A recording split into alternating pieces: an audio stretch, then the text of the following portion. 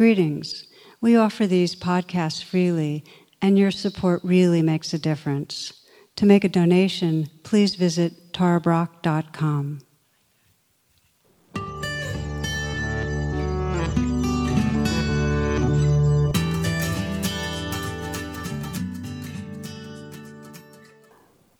Welcome, friends. Namaste. Thank you so much for joining us. So this is a special night. I am joined in conversation with my good friend and colleague, Kristin Neff, and I'm going to give you a brief intro, but just to say that even before we started recording formally, we just jumped right in, and there's so much exciting stuff to discuss. It's an auspicious time because both of us had our books come out on the 15th, on the same day, real different kinds of books. And so it's just made it extra fun for us. So Kristin is an associate professor at the University of Texas at Austin, and she's pioneered research in self-compassion, like really leading figure in the field. And along with Chris Germer, another friend colleague, she developed training in mindful self-compassion, which I know many of you know and have taken. It's now taught by thousands of teachers around the globe. So Kristin's been this key figure in this generation, bringing self-compassion to the forefront of our collective attention internationally. And she did it first with her wonderful book, Self-Compassion, which I know a lot of you have read. And this current book, it's Fierce Self-Compassion. I've read it. I love it. I recommend it. It cuts new ground. It's really relevant to our society. So welcome, my friend. Welcome, Kristin. Thanks, Tara. And I just have to correct you. So I'm more in the science world, you're more in the Dharma world, but you are a groundbreaker of self-compassion as well. We're in it together. We're holding hands. Really, I love it. So, slightly different doors in, but we're both in the same place. So. Yeah, and it works really well to have the science and the research and the meditative approaches all commingling. Yes. So, yeah. So I guess what I'd like to start with is first to say that this is a different kind of offering for you. I mean, self-compassion is the theme, but it's got a larger vision, and it really exploring the meaning of self-compassion first as a society that's marked by dominance hierarchies, gender, race, class, and you hone in on gender and sexism. And I guess I want to start with what made this compelling? What made it a compelling focus for a book for you? It was so much fun to write because patriarchy is really the backdrop of this book, right? So how does self-compassion play out for women who are socialized in a patriarchy? And I've always been interested in issues of gender equality and power. My dissertation was called Reasoning About Rights and Responsibilities in the Context of Indian Family Life. In other words, in the context of real patriarchy. I've always been interested in this, and I used to do research on it. And then I discovered self-compassion in my Buddhist practice and got carried away by research on that. And then things have come full circle, which is why it's so meaningful to me. But if you want to know the truth, Tara, the time when I really I knew I needed to write this book was I had my own experience of a Me Too moment, right? Someone that, it was a horrible experience, someone that I knew and supported. He was a friend. Well, I thought he was a friend. Turned out to be like a mini Harvey Weinstein, and he was abusing people who worked for him. It was at an autism center, and it was just horrible. And so unpacking, like, what happened? How did it happen? And also, how do we dismantle it? Was when I started realizing that gender socialization against women being fierce, against them speaking up, against them not wanting to rock the boat, worrying about what are the people going to say about you. And they actually might say someone, it's not just a misplaced fear that people may not like you if you rock the boat. They will not like you, those in power. But, our ability to stand up and say, I don't care if you like me. I like myself. I'm going to say the truth. I'm going to speak the truth. I'm going to draw my boundaries. This fierceness, which is part of self-compassion, part of caring for yourself. I call it fierce mama bear self-compassion. That real protective instinct is a key part of self-compassion. And it was actually why I was going through that experience that I thought, I got to write a book about this, partly because self-compassion helped me so much get through it, that I realized that this is something I could write for people or other people who've been socialized as women. And it's not so much actual gender, is how you are socialized. Some people are socialized as cisgender, some people are not. But people who are socialized as women are taught to be tender, but not fierce. People who are socialized as men are taught to be fierce and not tender. That's a problem because we need both. And so the book is really all about how we reclaim our fierce and tender sides and get this healthy balance. So you mentioned Mama Bear, and Yes. you tell a great story that was one of your Mama Bear realization stories. And I just want you to share it with us. Right. I actually tell two Mama Bear stories. Is it the one at the zoo or the one in Romania? I've Zoo. got a couple Mama Bears. Right. The one The at the zoo. zoo. Yeah. So, well, and this is funny because, I used to always joke that thank goodness I'm a self-compassion teacher, not a mindfulness teacher, because I'm not a person who has tons of equanimity, right? I'm a little reactive by my wiring. And so I was with my son at the zoo, and it was a bird show. And my son's autistic, and he was having a really hard time being quiet. He was being kind of disruptive. He was standing on his chair and said, look, he was really excited. And this woman in front of us, she had her two little girls. She was trying to watch the show. She kept turning around and trying to shush him, and he just wasn't being shushed. And at one time she turned around, and from my perception, she gave him the evil eye. It was like, would you please be quiet? You do anything aggressive to my son, I really did turn into Mama Bear, like this fierce protective energy welled up, and I was incensed. And Rowan said, Mama, who's that? And I said, and I used a word that started with B and wasn't bear. It was not one of my most mindful moments. And yet, at the same time, I had been practicing a lot of mindfulness. So what had happened is after the show ended, she was really, how dare you call me that? And I'm like, how dare you call my son, give my son the evil eye? And we were going at it, two moms at a bird show, losing it at a bird show. But because of my mindfulness practice, I had lost my mindfulness temporarily, but pretty soon I've been doing a lot of noting practice when you note your emotions. And this little note came up, angry. Anyways, oh, wow, I'm really angry. And I actually said out loud, I'm really angry right now. And she's like, yeah, tell me something I don't know. But, I didn't realize it mindfully. I was lost in my anger, but I didn't realize that I was angry. And so when I noted anger, it allowed me to, to de-escalate and leave. But for years, I was taught it as kind of a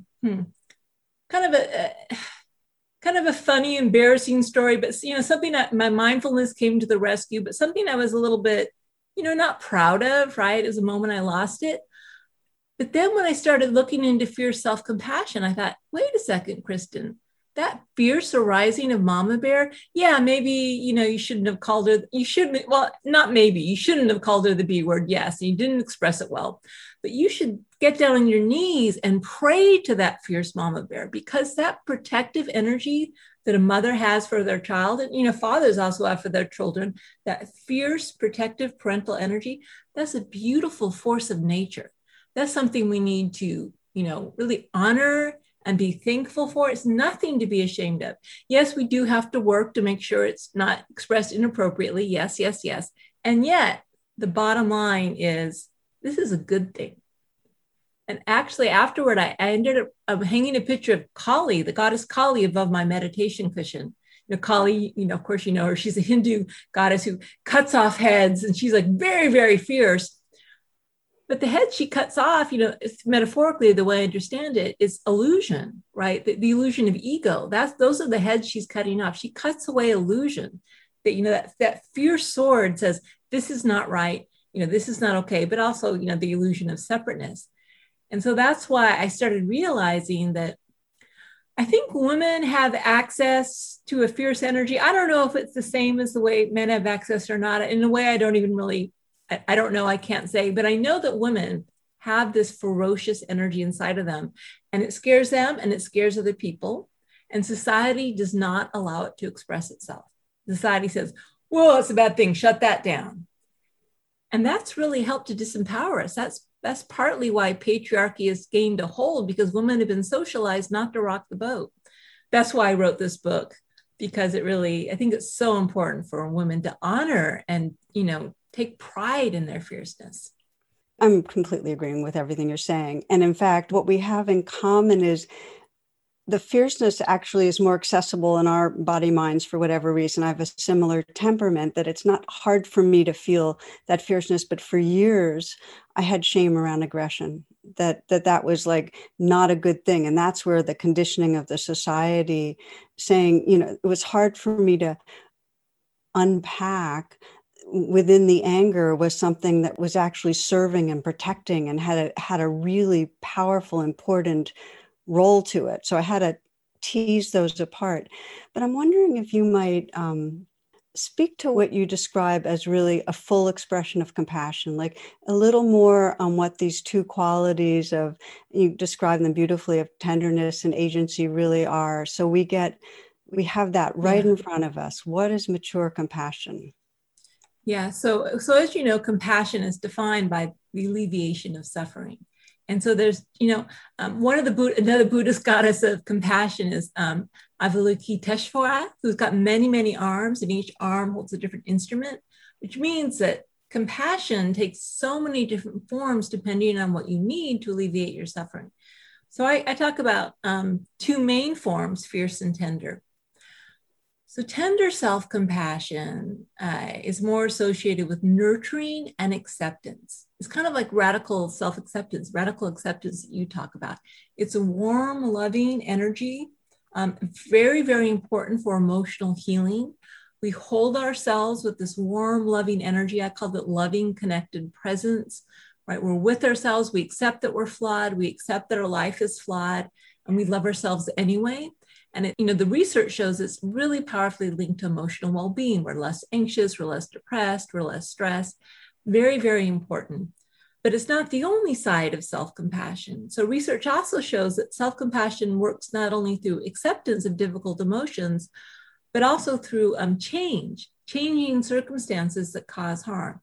So we need to accept ourselves, but we don't want to accept all our behaviors. And we don't want to accept all the situations, either that we find ourselves in or the situation that the world is in, right? So to alleviate suffering, we also need to take action to make fruitful change. And so the three main ways that comes up is self-protection, as you mentioned, drawing boundaries, saying no. And this isn't just personal self-protection. I really see the social justice movements as self-compassion movements, whether it's Me Too or Black Lives Matter or any of the other movements. It's saying, hey, harm is being done, suffering is being caused. We can't allow it to continue. That is compassion. Also providing for needs. This is another way it hits women especially hard. We are valued for being self-sacrificing, for being agreeable. That's like one of the most valued traits in a woman, being agreeable. So what does that mean? Can you walk my dogs? Can you work an extra shift? Can you do this for me? Yes, yes. Even if we don't want to say yes, sometimes we say yes because we realize people won't like us if we don't say yes. So a huge part of self-compassion, especially for women, is saying, I'd really love to help you, but I'm sorry, I can't. I need to do something else for myself. So providing for our own needs. Interestingly, even though compassion is part of the female gender role, which is why probably the same for you, 80 to 85% of any of my audiences are always women, because compassion is almost like a female thing. Men think that's not for me. And yet men have more self-compassion than women because they feel more entitled to meet their own needs, right? Again, gender role socialization. So it's really important that women acknowledge that their needs are worthy as well. And then finally, motivating change. This is so huge because research also shows the number one block to self-compassion is people think it's going to undermine their motivation, that they won't get things done, that they won't reach their goals, that they won't change bad behaviors. The opposite is true. Self-compassion makes you more motivated, and really important. It's not a motivation of I will be unworthy unless I achieve. It's, hey, I want to achieve because I care about myself. But if I don't achieve, that's okay too. It's like this unconditional self-acceptance actually gives you the stable emotional platform needed not to be anxious, not to become afraid of failure, to learn from your failure is so important, right? And so all of these are part of what I call fierce self-compassion or action-oriented self-compassion. And it's like yin and yang. Actually maps on beautifully to yin and yang. Yin is more the tender, yang is more the fierce. From the perspective of yin and yang, ill health is defined by an imbalance of yin and yang, and yet we've gendered these things, making sure that no one is healthy because only men are allowed to be young and only women are allowed to be yin, and that creates problems. So we need to, and it already is changing, especially with the younger generation. They're less confined by traditional gender role norms, which is really healthy because they cause a lot of harm. Yeah. And I think it's really valuable and important to describe it in terms of yin yang, because the fierce active part is guided and informed by that soft part and vice versa. And yes, I love the way Joan Halifax has this phrase, having a strong back and a soft front. Yes, I think it's really useful because I actually can feel it in my body now when I sense the full-blown compassion, that the strong back has that kind of active, it's got courage and clarity and strength. It's an active, engaged caring for life.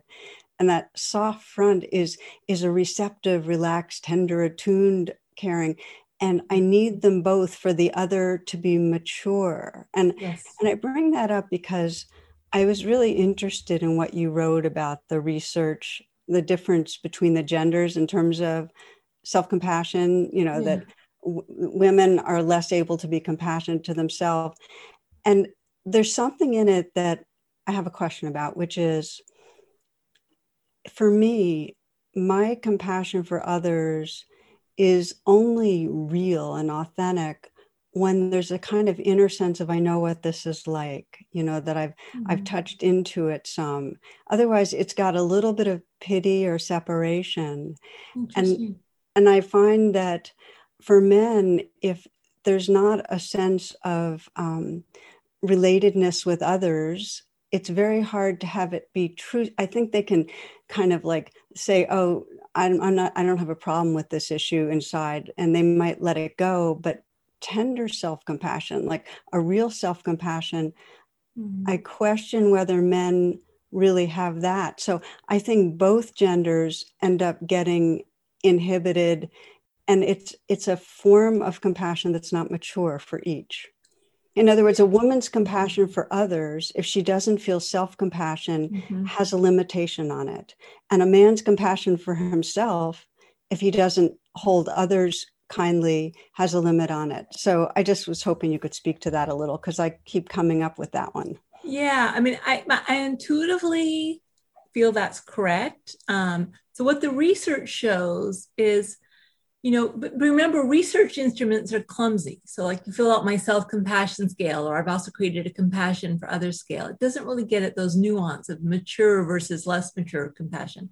So just from an empirical level, it doesn't seem to be the case that you have to be self-compassionate before you can be at least score high in a compassion for others scale, because in fact, that's what most people do. They score much higher in compassion for others than self-compassion. And I would be hesitant to say that's not real compassion, because, I can think of a lot of women I know, and men I know as well, but mainly women, who are really kind, caring, compassionate people to others, and who are very hard on themselves. Is it not less mature compassion? I don't know. I hesitate to say that, but I will tell you, we do know a little bit about this. First of all, when you learn self-compassion, you grow in compassion for others, which is important, which shows that there's something that wasn't fully realized there. But really important, you can sustain compassion for others when you have self-compassion.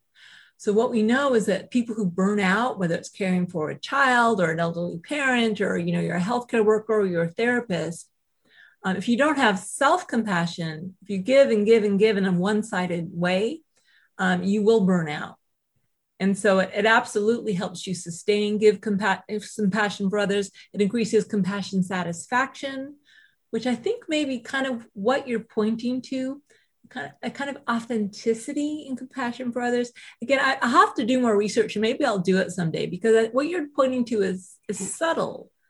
But I think in terms of we do know that self-compassion is strongly linked to authenticity. So maybe we need to create a measure of some authenticity blended with compassion, because it may be that some people who are scoring high in the compassion scale aren't as authentic as others. I would love to look at that. I think you're onto something. This is, to be continued. And I think it also has to do with the difference between empathy and compassion. I think when often you ask people, do you have empathy for others or whatever, they definitely do. It's like we can all have empathy, but empathy is actually a burnout kind of experience. Yeah. Some con men have really good empathy skills, and they use it to take advantage of other people. So just the ability to be sensitive to others' emotions doesn't necessarily mean you care about them. And so, as you say, often what happens is you're sensitive to others' emotions, but you aren't self-compassionate for the pain you feel. And you go into personal distress. You either avoid it or you get burned out, and it actually shuts down your ability to care for some people. And that's why it can't be sustained, because unless we have affect tolerance, where we actually can stay with difficult feelings, which means the pain in us, we're not going to be able to hold a space for others in a compassionate way for any sustained period of time. Absolutely. And that's really where I see the tender self-compassion. I mean, I don't want to get distinguish them too much, because of course it is like yin and yang. At some level, they're always an interaction. There's an element of each. I don't measure them separately yet. I may in the future, but I kind of don't want to, because I don't want to reify these things, because they're always working in concert. But the ability to hold your pain, to say, this really hurts, I feel overwhelmed, I feel confused, I feel burned out, with tenderness, is actually what allows you to therefore take action and say, okay, what do I need to change this? For instance, one fear of the self-compassion movement that I've heard is, from nurses and doctors, is because I'm starting to teach self-compassion to healthcare professionals, and it really helps with burnout. It's really effective. And yet the fear is this mean hospitals are just going to give us the self-compassion training and not change the fact that we're overworked and underpaid and all the conditions? It can't mean that. So if tender self-compassion is conflated with complacency, okay, I can handle it, therefore I don't need to change the unfair system, that's actually not healthy. So you always need both. You always need both. Totally resonates. So here we go. This is the question probably that comes at me more than most is, I know self-compassion is what I need. I had a lot of trauma growing up. All the messages I received was that I'm damaged goods. My questions really to you is workarounds. Like when somebody really has hit that wall and they're having, they just cannot seem to extract an ounce of forgiveness. Every pathway goes to, in some way, the critical mind saying, yeah, but. Can you just talk a little bit about the workarounds? Because I know everybody's ears are going to perk up on that one. Yeah. Well, so this is the therapist. Chris Grimmer came up with the great term backdraft for this, which is sometimes, in other words, you've closed your heart your whole life to care for yourself, and you start opening your heart. It's kind of like when you open the doors of a building on fire, the air rushes in and the flames rush out. And it can be, first of all, it's like, I'm bad at this, I can't do this. Sometimes it actually makes things worse. I love Chris. He says, don't worry. Eventually, kaboom becomes kabloom. Kabloom. That's cute.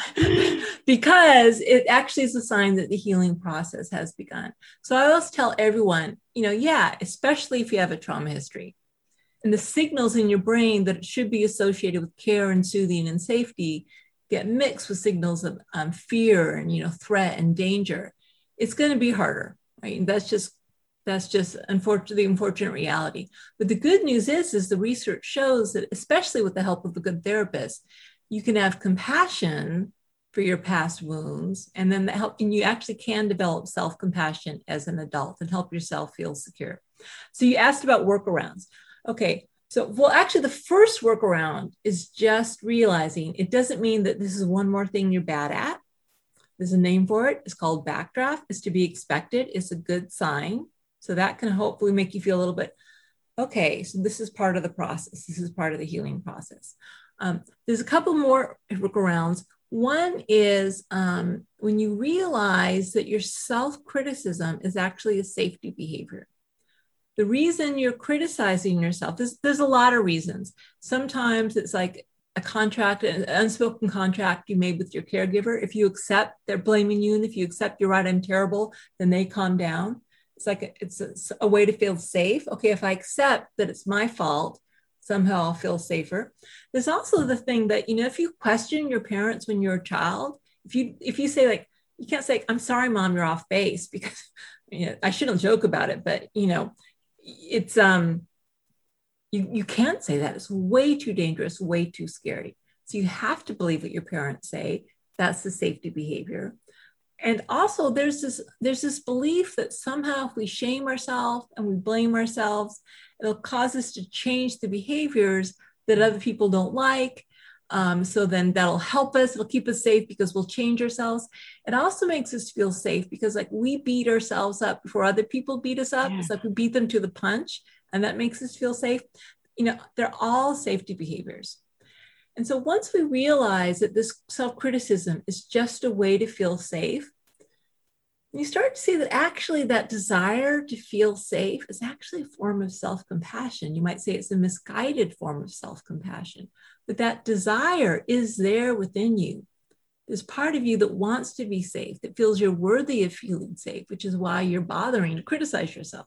Right? So in other words, you can have compassion for this pattern of inner criticism. Compassion both ways, both compassion for the inner critic and also compassion just for the pain of it. I mean, it hurts to have backdraft. It hurts to be so self-critical. You know what I mean? Even before you get to the point of like self-forgiveness or loving yourself, you just start with the outer edges. Wow, this really hurts. I wish I didn't have this pattern. Yeah. If I find if I just say ouch. Sometimes, because just to acknowledge the pain. And also what you're saying is so true about the adaptive intention of the critic. And yes. Many people find just talking to the critic and saying, thank you for trying to protect me. Yes, exactly. Thank you for trying to make me better. I get that you're doing that. And there's something really powerful, because then we're in some witnessing place that's no longer as caught by the critic. Yes, exactly. And then you've got some space to allow this other voice, which is I really truly believe it's within all of us. It's kind of like this universal compassion itself that we can just tap into, which is this part of us. And, maybe it's part of our consciousness. It also just may be an evolved part of our DNA because we're mammals and we evolved to care. But I think we have this part of ourselves that does care and that is able to care. It's just been covered up and suppressed by all this fear. And then so once you start to say to the inner critic, okay, thank you for trying to protect me. I really appreciate it. Can we hear, I'm not going to shut you out. I'm going to hear what you're saying. Okay, danger, I'm going to pay attention. But can we have another voice come in? And then that's when the self-compassion can start to flow. It's interesting, though. We also need to use both fierce and tender self-compassion with our inner critic. So sometimes the tenderness is, I accept you. Thank you for trying to keep me safe.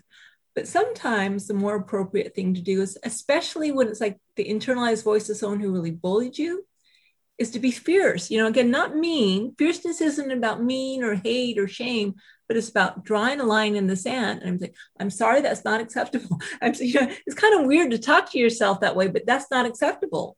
It's not okay to speak to me that way. This part of ourselves that's speaking in such harsh language. So sometimes we need to stand up to our own inner critic, and again, it's always both. Yeah, that's almost like that phrase, this is real, but not true. It's like, okay, you're there, but I'm just not going to believe you. That's right. It's very powerful just to decide I'm not going to believe that voice. I'm just not going to. And that's drawing a boundary. Yeah. And I just have to say, some people think that, it's my parents, it's always my parents, my early upbringing. There is something physiological about self-criticism because it does tap into the threat defense system, the reptilian brain. So for instance, my son, Rowan, is very self-critical. Now, you can imagine, I've taught him since he was like an infant to be self-compassionate, right? I've tried to give him that message. And he used to say, don't give me that self-compassion stuff, mommy. I don't want to accept the pain. This is so natural. Of course, we don't want to accept the pain, and he's never been criticized in his life. Because he's autistic, he didn't, first of all, he's really conscientious. We didn't need to be really firm with him, thank goodness, but he's never been criticized or harshly punished or anything. And yet he's afraid. He's like seeing movies. He just from seeing movies and cartoons, he's seeing cartoons of bullies and people being punished. And he projects that when he makes a mistake. And he imagines being criticized, even though he's not being actually criticized. And he criticizes himself as a way to prevent that. And the reason I say that is because it's just, there's something about our biology, our physiology as human beings, that when we get frightened, we go into fight or flight mode, and we fight ourselves thinking that's going to protect us, or we flee in shame thinking we're going to be safe from the judgments of others, or we freeze and get stuck thinking it'll go away. So, we really don't need to beat ourselves up for beating ourselves up, because it just comes from the natural, even biological imperative to be safe. It's true. And as we start to unwind this, it's part of the process to have to go into those raw, very physically felt feelings of fear and of shame. And what I've noticed a lot, people have some idea that there's this hierarchy, that I need to hold myself in self-compassion. I can't be dependent on others' compassion. Right. And part of what is so clear is that we are social beings. Our experience of who we are is completely mirrored and taught to us by our caregivers in society. And for me, one of the real powerful and necessary workarounds is that when we can't, we might see the judgment, and we've talked to the judgment, but still that knot in our body that says, I'm bad. There's a felt sense of badness, and it's very core, and we can't talk ourselves out of it. And sometimes what we need, the self-compassion of letting in the care of another, and that as part of the meditation, if I'm really stuck, for me to say, well, Kristin is looking at me in a kind way. She cares about me. She wants to help me. And letting that in, beginning to be reminded of our gold, of our basic goodness, because the care you described is there in all of us. It is. But it gets hijacked by that really raw, horrible feeling of badness.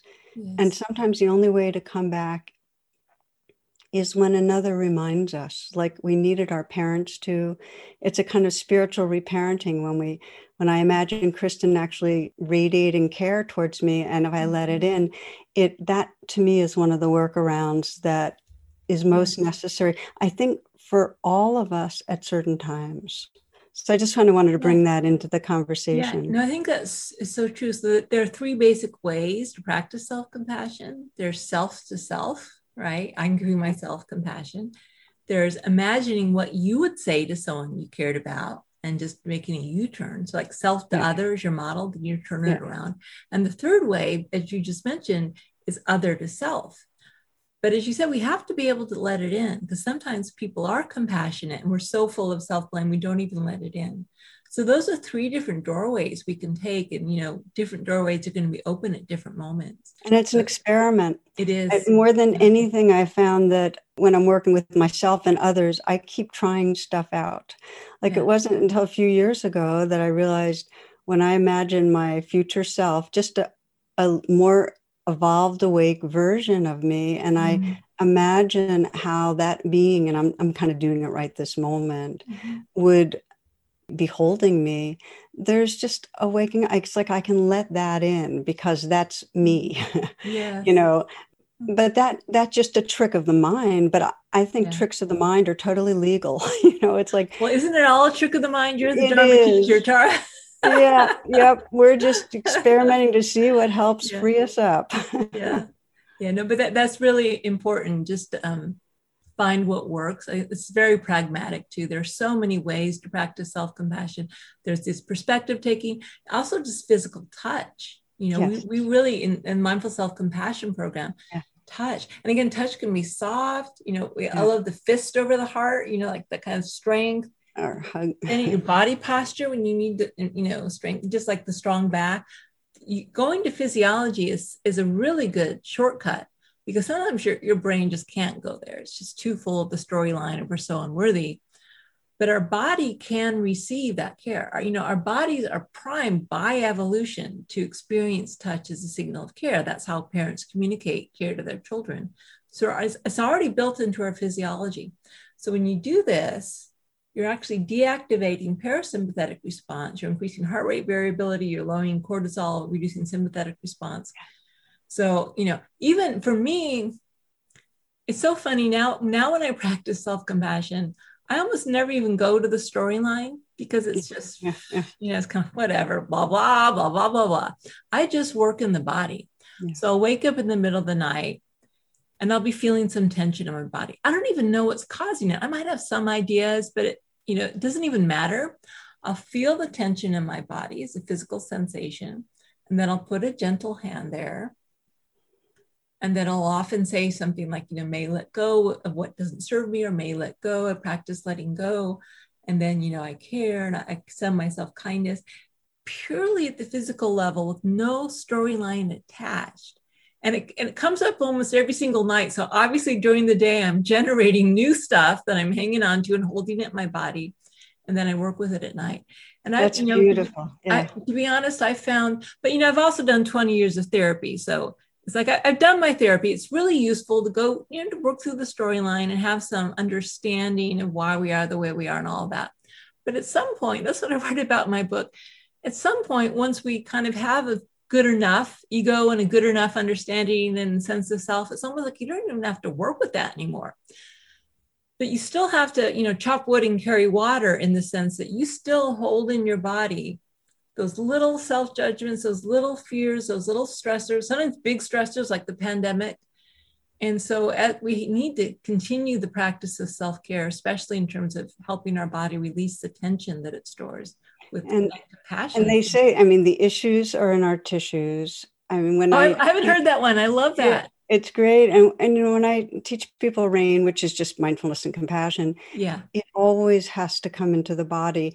And many people say, I can't feel my body because the trauma. And then we just do it gradually. We just, even just to put the hand on the throat and feel the little bit of tightness, or the hand on the heart. Yes. But for me, it's not until I've actually felt it in my body that there's a shift in identity. And there's a shift from being the, not okay self to more being the space of compassion that's holding it all. And that shift doesn't happen unless there's a somatic element. So I really love what you're describing. Yeah. I hope I'm not seeming too woo-woo here, but I am a scientist. And just in terms of being honest, what I often find, I don't know if this happens for you, is sometimes I'll get this big release and like my body will shudder, or I'll feel like the energy move. So when it releases, I really feel the release. And as a scientist, I can't explain it, but I'd be stupid if I didn't acknowledge it, because something is happening physiologically that I can experience reliably. So there's a lot we don't understand about how all this is stored in the body. But we know things shift, and we know shifts happen biochemically. They happen in the mind, the neurons. We know it's on every level, and you have a sensitivity to the shift in the body. There's an energetic level, which I'm not sure we totally understand through science yet, but there's something's happening. If you do a lot of meditation, you become very sensitive to energy. Yeah, and it's one of the levels that when we know there's a release, it just filters into everything. So, but compassion, as you say, the mindfulness of compassion, and of course, mindfulness is part of compassion. You can't, from my point of view, you can't have compassion without mindfulness. They're just absolutely integral to each other. If that's not there, just like cold awareness won't do it. It has to be warm, loving awareness in order to have that shift happen. That's true. Yeah, that totally get it. Okay, so I'd like to come back to the particulars for women. And one of the things I've been wanting to bounce with you, when there's sexual trauma, and this goes for racial trauma too, how to relate to the perpetrator It's so natural to feel that anger and hatred, and we know that it can get locked in. And we also know it's intelligent and that we need to, sense the fierceness and the healing part. So you speak a little bit about how you guide people in bringing out what's fierce and compassionate, and also working with that stickiness where we get caught in the stories of bad other. Yeah, I can talk about it. I can't say I've totally perfected it. So the story I told you about this man who was really a sex predator, and a young woman I knew he abused. It was horrible. It was like a malignant narcissist, and there's a lot more of them out there than I realized. It wasn't until I started talking to other women about their stories that almost everyone has a story of one of these people in their life. A narcissistic, manipulative, lying, abusing, narcissist. And so what makes sense to me and what I try to work with, but again, I'm not coming from a place who's saying I've got it all figured out. And I'm not sure if we ever have it figured out. I think it's like we try to approach it and we try our best, and then we fall off and we try to, use compassion to get back on. But what makes sense to me is really making sure that we're aiming our fierceness at the harm, not the person causing the harm, right? So at the behavior, and you can be as fierce as you need to stop the behavior. And that might even mean doing things like going to the authorities, speaking up. So in the situation with me, I did speak up because I needed the harm to continue. And this man did not, thought that I was abusing him and all this stuff and really blamed me for it, but the harm would have continued. So asking yourself that question, what causes harm? So now when you hate, and if it's malicious and you focus on the person, then you're actually causing harm and you're undermining compassion. But if you focus on the harm itself, preventing the behaviors causing the harm, then you're in the service of compassion. So for me, that's really the dividing line. Is harm being caused or is harm being prevented? And it's a fuzzy line and it's not clear. And I got it wrong sometimes. And then you give yourself compassion for getting it wrong. And it's not like you get to this state of balance and you live there forever. It really is this process. But I find that really helps as the dividing line. That a person, he didn't choose his genes. He didn't choose his upbringing. He didn't choose whatever causes and conditions led to him becoming this person. And I also know he has a lot of self-hate because of it. Right? I don't know. I assume he does, actually. Maybe he doesn't. I'm assuming. But he may have a lot of self-hate because of it. But nonetheless, he didn't choose the causes and conditions that led him to be who he was. So there's no need to hate him or to vilify him. So a lot of anger is there, but the more I can aim it at, okay, this has to be to make sure that the harm doesn't continue, that no more women are abused. I felt good about that. When it started getting into and there were times, and I admit that I was doing this, when I was perseverating on it and really feeling this hatred, then when I could remember, well, first of all, I wasn't interacting with him. So it wasn't harming him, it was harming me. Yeah. So, really trying to give myself a lot of compassion for all the anger I had, to really try to channel it to do good. That seemed to help. But it's sticky. I end the book with this chapter about the compassionate mess, which I love that metaphor. Actually, Rob Nairn was the first one. I heard that from. The goal of practice is to be a compassionate mess, because it is messy, and we try our best. But we will get it wrong. So I also have a whole chapter on anger. We try to have the anger be constructive. What makes it constructive? It's not personal. It's not full of ego. It's not aimed at a person. It doesn't cause harm. It helps. It focuses us. It helps us to be brave. But we're going to get it wrong. So kind of expect to get it wrong. And then when you get it wrong, have compassion for yourself for getting it wrong, and then just try again. You just keep on picking yourself up. You keep on trying. And as long as the messy process is held with compassion, you can keep going, and hopefully you won't get stuck in that rigid place of hatred or. And I love that in your book. I mean, that's why I asked this question, Kristen, because it's not one predator. It's the predatory nature of males in this society. And there's so many women who just hate or are angry at men because it's not the particular person, but then the energy does get fixated on the person. So if we can get to the harm and not the person, and I know the more it's been a direct violation, the harder it is to do that. And it becomes really important to keep doing that inner work of, okay, to feel the anger, feel the hatred, give it total permission. Doesn't mean you stay in the stories, but give it total permission. Right. And I know for myself where it comes for me is often in different areas like white supremacy. And it's not a person, it is a fear and an aggression in the whole society. Yeah. But I end up targeting it. And then I have to unpack it that way. I have to say, okay, there's anger. And then since under the anger, there's fear. And under the fear, there's grief about the harm. Yes. And underneath that, it's that I care. And if I can get to there's something I care about, I'm angry because I care. That's right. Then there's an intelligence that helps to aim it and act in a way that's going to be more constructive. But I can't bypass that inner process. No. Absolutely. And also, I think forgiveness. I mean, forgiveness is a late stage process. I think some people, they use forgiveness as a way to avoid their difficult feelings. You know, either self-forgiveness, maybe they don't want to feel the shame. So I just forgive myself. Or other people, they don't want to feel those difficult feelings. So I just forgive you. Forgiveness as spiritual bypass doesn't work, you know. Sometimes, you know, it's like, forgiveness may never come, or hopefully it comes, but it takes its own time. And we can't get there until we fully felt all the feelings of rage and pain and hurt. But this is where the fierce self-compassion also comes in, is the commitment to prevent harm. That kind of, again, that strong back.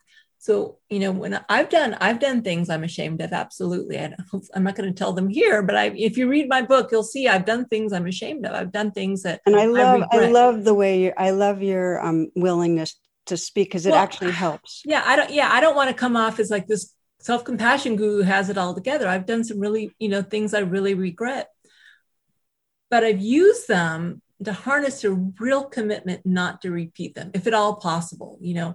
And that's the fierce self-compassion. First of all, to commit when you've done something, to commit as much as possible not to do it again. And then for other people, really, if you're going to forgive someone, make sure you absolutely to commit to not letting them harm you again. You know, have your radar up, you know. So I have to say, I've had so many bad experiences with men. I'm just going to say it. I haven't, unfortunately, I'm single right now. And it, you know, may change it right now. It just hasn't worked out so well. My BS meter, my red flags, they're so sensitive, you know, so I'm like committed. I'm open to relationship. It'd be great if one comes, but I'm not going to put up with any BS. I'm not going to deal with any narcissism or any, you know, if I even see the hint of it, even a pink flag or a tiny bit of red in there, like, I'm sorry, I'm not interested, you know? And that's because of my commitment to protect myself.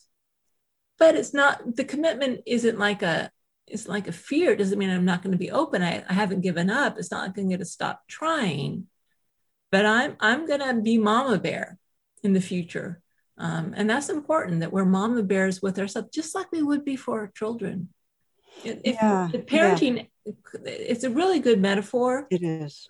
Because you might think of the ideal parent, but we love our children unconditionally, but we don't let them get away with anything. That's not good for them, you know, and we don't let other people harm them. Of course we don't. And we need to be that way with ourselves. One of the things I've seen in many of us is that we're uneven in these, you know, in the strong back and soft front, you know, we all are. And generally where we're uneven, we're kind of forgiving ourselves from one side and cultivating the other side, that kind of thing.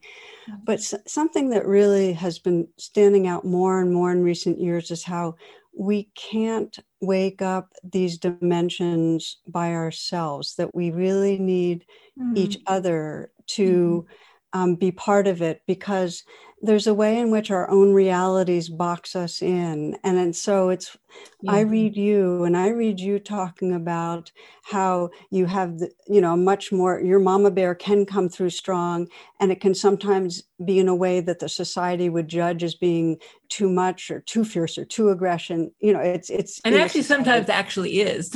And of course it is. It's true.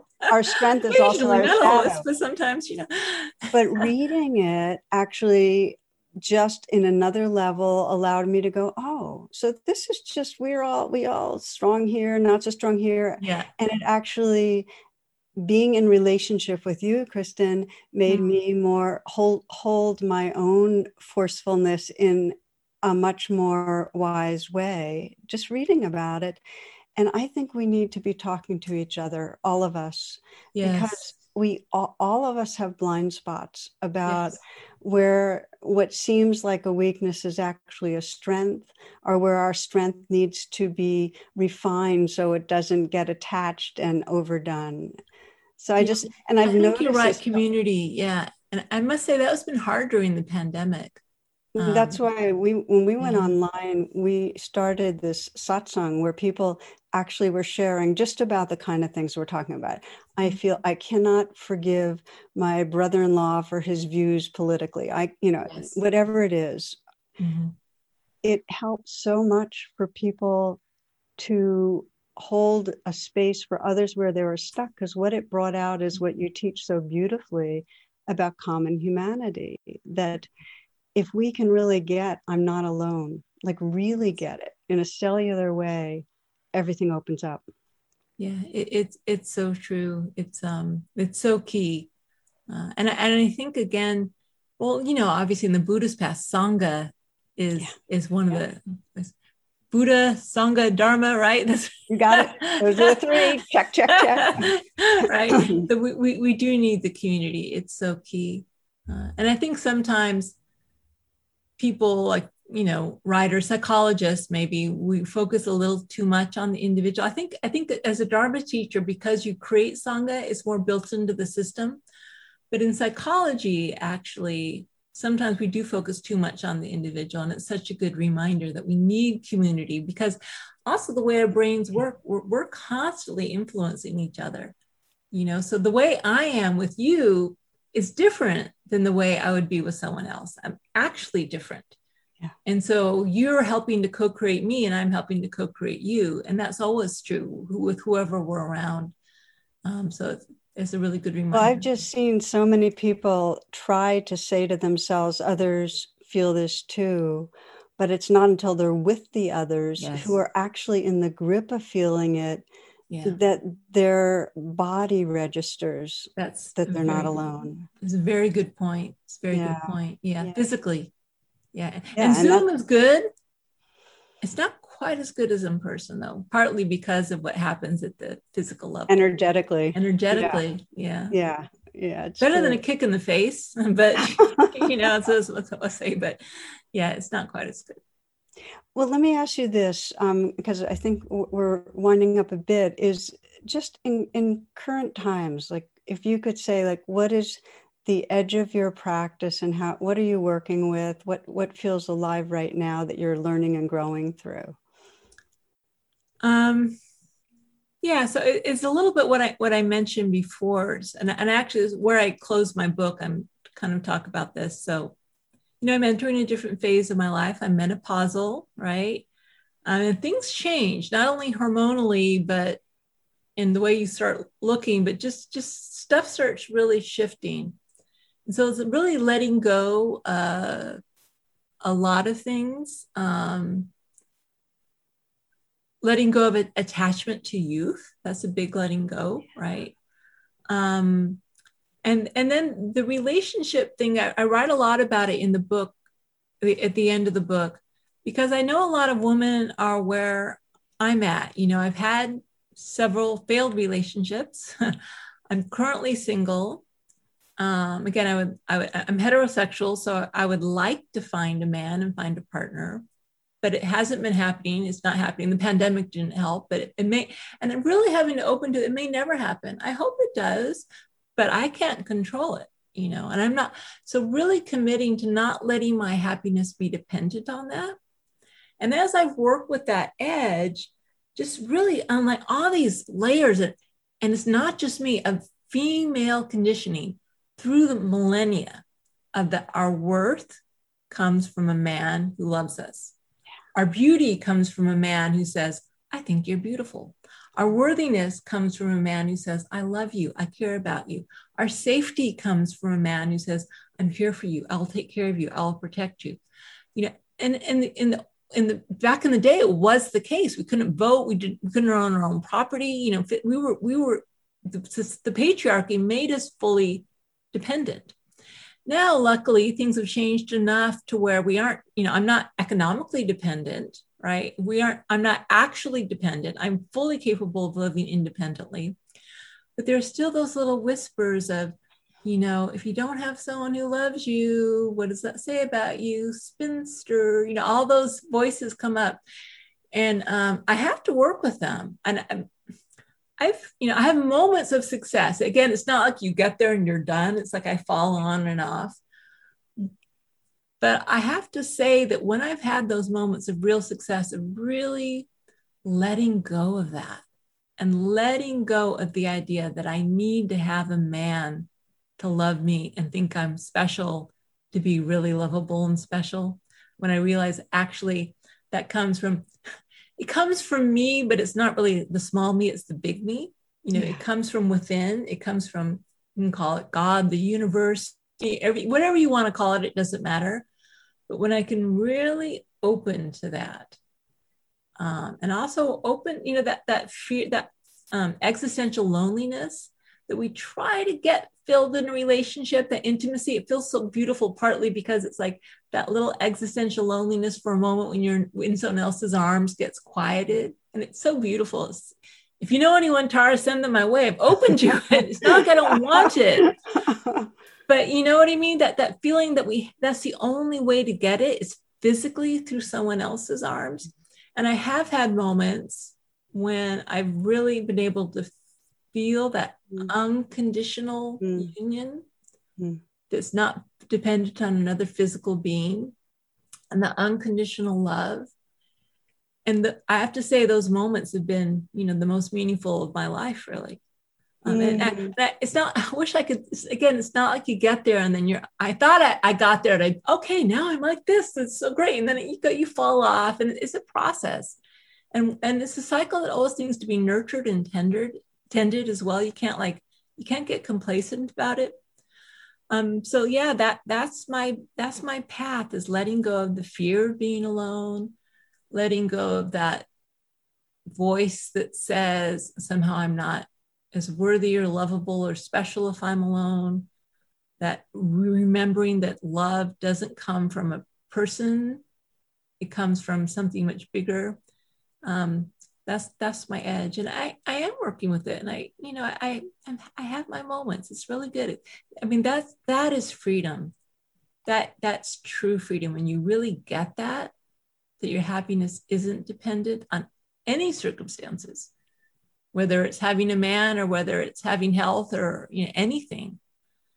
That's what I was thinking as you were speaking. If we can get outside all the conditioning that, if only, if only I had the partner, if only I had the body, or if only I had my health, all of it, then we get what's sometimes called happy for no reason, where we're just plain resting in the gold in our presence in love, So, and it really helps for you right now with me to be naming that it's hard and it's possible both. Yes. And I think that's the deal. It's hard. And the conditioning, like you said, it just keeps flying up in our face. So not to think, oh, that means that I can't do this. It's just that it's deep conditioning. It is. And we can. And by talking about it, it gives us more of that faith that really carries us. Yeah. And I think women especially, because there is there's something shifting among women. And I think the Me Too movement, and I hope it doesn't, we don't talk about it as much anymore. And I totally understand it. Race, we need to be talking about race and all these other forms of oppression. We can't forget the gender. That also needs to be a conversation that's nurtured, because I think women really need to start talking to each other about this. Because in a way, we're the only ones who understand the experience of being a woman. I mean, not that we can't have male allies, of course, but really talking about what it means to be a woman and all the conditioning we face. I mean, the pressures on attractiveness are so huge and painful, to be able to just really share that pain. And again, the pressures to have a relationship, so many pressures, the pressures to care for others. The more as women we can talk to each other about what's happening and be as honest as possible. Yeah. And as you say, we need self-compassion, but it really helps if if we give each other compassion for this pain as well. And I really hope that women will start doing that more and more. And if my book can make a small little contribution to this conversation, I'll feel so satisfied and happy. Wow, that's beautiful. I'm going to close with that, because I feel like that's what your book does, is that it shines such a light on such a big domain of suffering, and where we can wake up our self-compassion and our shared compassion in a way that ripples out through the whole society. And we know it's utterly interdependent, intersectional with every other form of oppression. We need to do it on every level. Yes, so every level. Yeah, we really do. And that a deep bow to Kristin. Thank you so much. Oh, thank you for your beautiful book and for your honest, refreshing, bright presence. It's just a pleasure, really. I always love talking with you, Tara. This is beautiful. So thank you. Yeah. You bring out the best in me. You too, my dear. Thank you. And thank you all who have joined us. Please order this book. It is so good. Fierce Self-Compassion. We maybe have a copy right here. I was going to say, I have it nearby somewhere. Here you go. Here we go. There we go. Oh, it's beautiful. It's really, I love the colors. Okay. Many blessings. Thank you. Bye. For more talks and meditations, and to learn about my schedule or join my email list, please visit tarabrach.com.